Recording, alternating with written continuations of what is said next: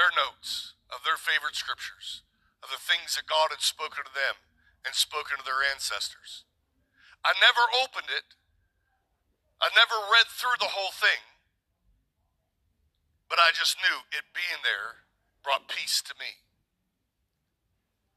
You see, heaven and earth will both pass away. But God declares, my word will remain.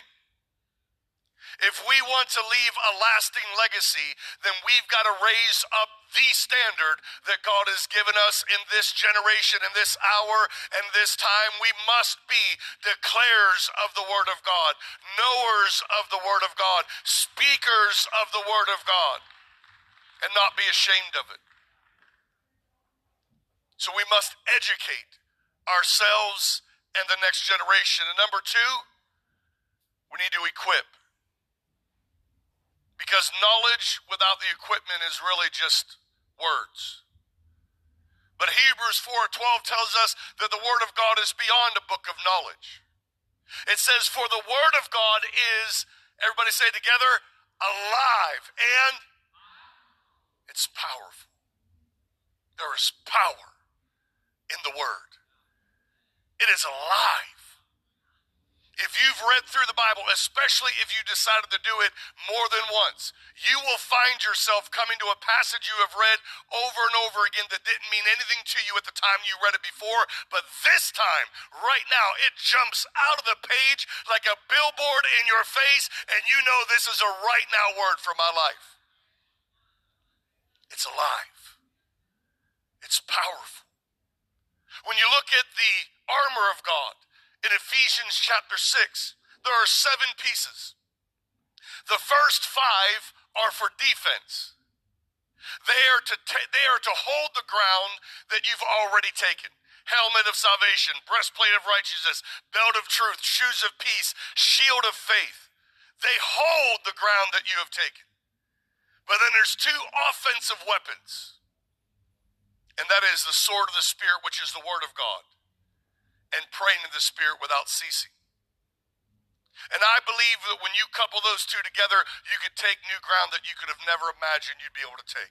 You could start a new business that you felt like might have just been a pipe dream, but really is a revelation from God that He's given you. You can literally see the love of your life become the mate of your life. Whatever it is. Look what it says. It is sharper, the Word of God, it is sharper than the sharpest 2-edged sword, cutting between soul and spirit. This starts to become the uncomfortable part for all of us, is when you read the Word of God, it's like a mirror, and you begin to see things in your life that can be better. It divides the soul from the spirit. Remember what the soul and the spirit are. The spirit, the Bible often refers to as our heart. It is our inner person. It is the one that relates directly to God. And our soul is our mind, will, emotions, how we think, how we feel, and what we desire. And when you read the Word of God, it splits your spirit that communicates directly with God, and it makes you look at your soul as a mirror, and then you have to reconcile some things. Oh, I may feel a certain way about something, but God's Word says. I may desire to do something stupid, but God's Word says. I may have some stinking thinking happening right now, but God's Word says. I may want to get even with somebody that's done me wrong, but God's Word says.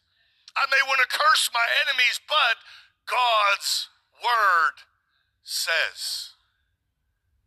Do you see?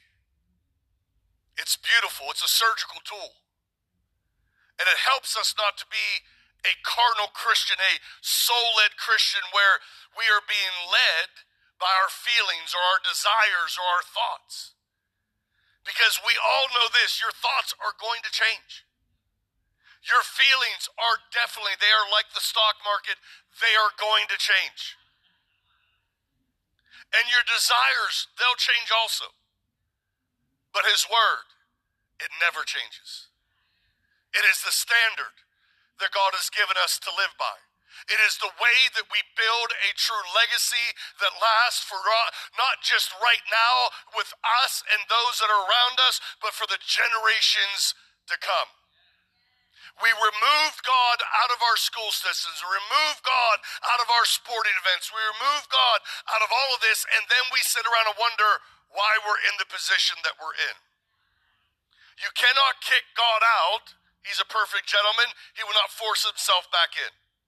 You cannot kick him out and then wonder why the nation's going down the toilet. And you can also not sit around and complain about the direction that the nation is heading. It's your turn to do something about it. And you could feel like it's overwhelming, but you can start with you can start with your family. You can get that family Bible. Highlight your favorite scripture. Have your children highlight their favorite scriptures. And then in the morning and at night, meditate on the word of the Lord and declare the word of the Lord over your life and your family. Because the truth is, we either believe this or we don't. And if we don't, then why are we here? And if we do believe it, then let's actually do it and see what will happen in our lives.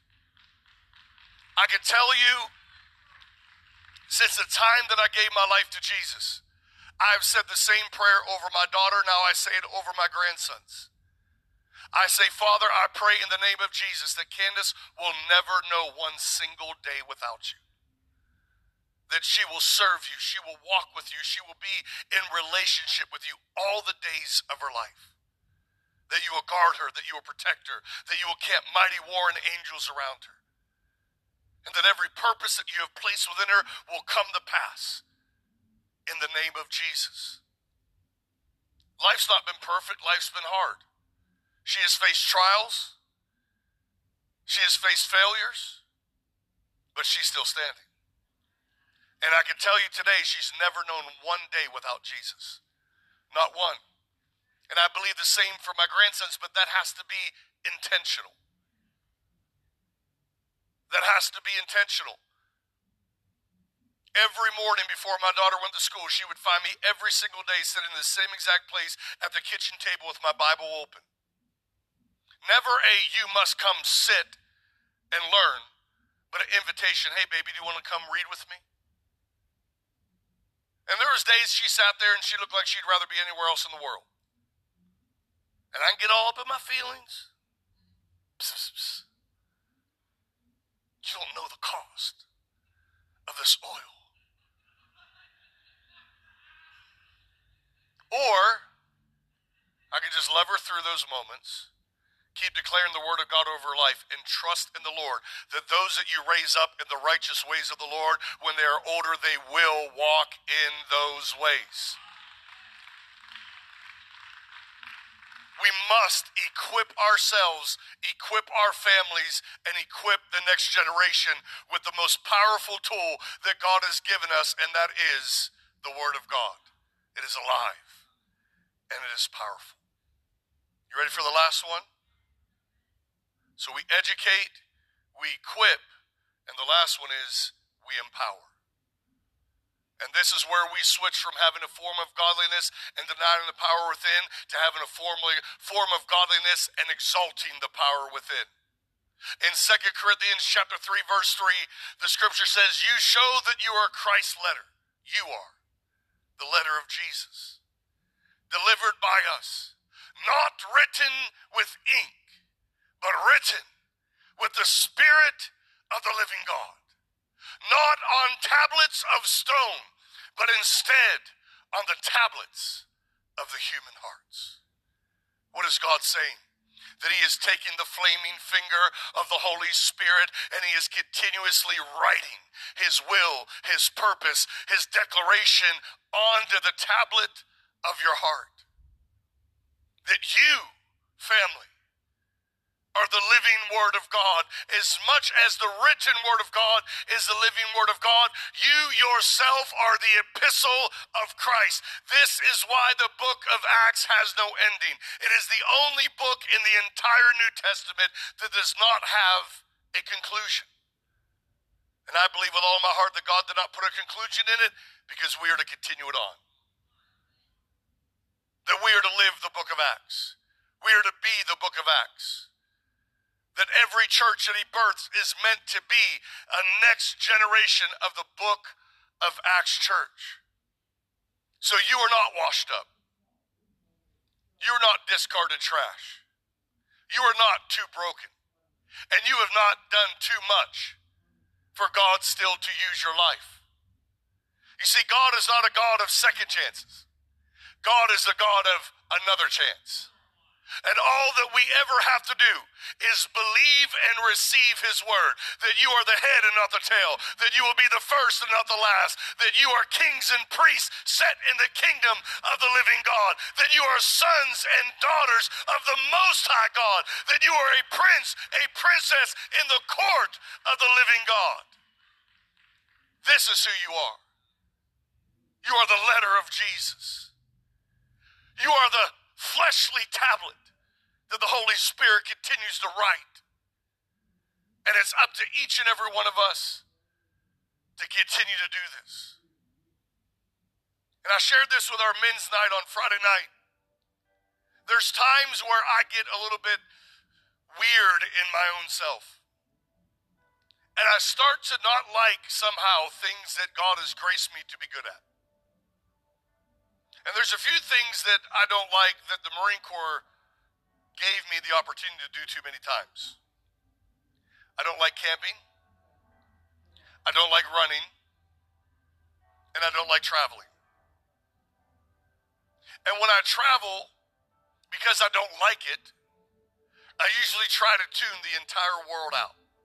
I put headphones in. I wear a hat really low. Right now we got face masks, so I look like a bandit. And I just try to keep my head down, keep quiet, and hurry and get to wherever I'm getting. But God often blows up my little plan. And he often likes to remind me that I do not belong to myself any longer.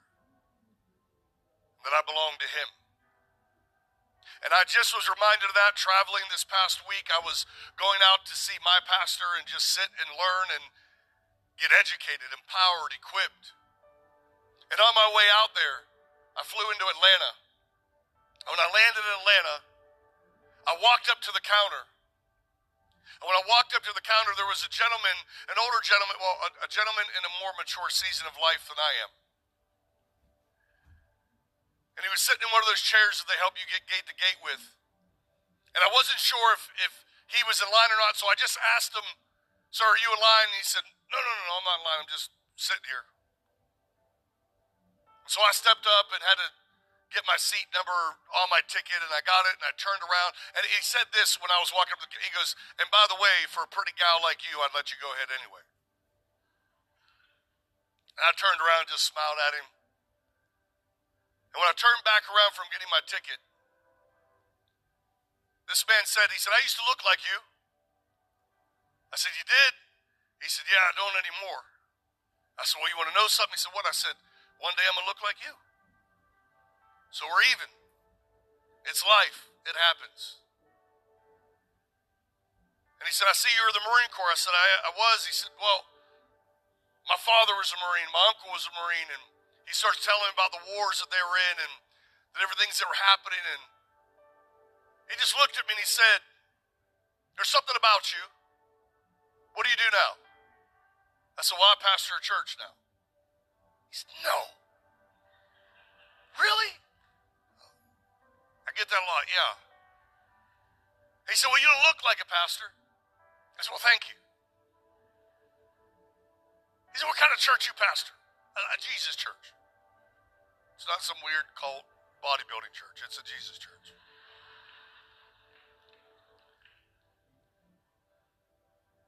And he said, I need to know how this happened. How does one go from being a Marine to being, how does that even happen? I said, "Well, it's a long story. We're about to board. I'll give you the 30-second version." I gave him a 30-second version of my daughter being bitten by a rattlesnake, Jesus appearing to me, promising me to heal my daughter and use my life. And tears flooded Hemp's eyes. And his hands started visibly shaking. And he said to me, "I need to know more. You got a longer version?" I said, "I do." I got a few different versions. I'll give you the 2-minute one now. And I gave him the 2-minute one, and for some reason I went into the medical background of it. I don't even know why I did this, but I felt led to share some very specific details about everything that was going on, and now tears are streaming down his face.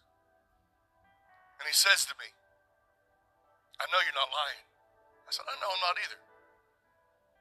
He said, no, you don't understand. At one point I was one of the top surgeons in America. And I know that everything you just said in the terminology you just used, I know what a rattlesnake bite does. And I know that this is real. You have no idea how bad I needed to hear this. I just fell and broke my wrist. And I'm not certain I'll ever be able to perform a surgery again. And I'm having a really hard time with it. And there's a lot on the line. And he said, I needed to hear this today. I needed to hear something today. And I said, well, it doesn't have to be like that. The same Jesus that healed my daughter can heal you. If you're willing to let him into your heart, Hem, can I pray with you? He couldn't get words out. Just weeping. Nodded his head yes. I got down on a knee and I prayed the salvation prayer with him. And then I declared healing over his life. And when I got done, my seat was boarding, and I told him, Hemp, I'll see you on the plane if we get a chance. I gotta go grab my seat. And when I go to walk down the little hallway to get there, there's 3 men standing all separate from one another, tears all coming down their face. And they said, we couldn't help but overhear what God did in your life. And we want you to know we prayed that prayer with you. There's 4 men give their lives to Jesus. All because I hate to travel. And God loves to make me uncomfortable. We have a legacy. Let's share it. Let's share it. Let's declare it. Let's educate ourselves and the next generation. Let's equip ourselves and our family for this time that we live in. And let's empower each and every one to understand that you are not just a human being here on this earth, sucking air, waiting to die, but you have a purpose that is greater than your imagination. God will, and he can, and he's going to, if you're willing to use your life to make a difference in the lives of others. Do you believe it? Can we give Jesus one big thank you for his word?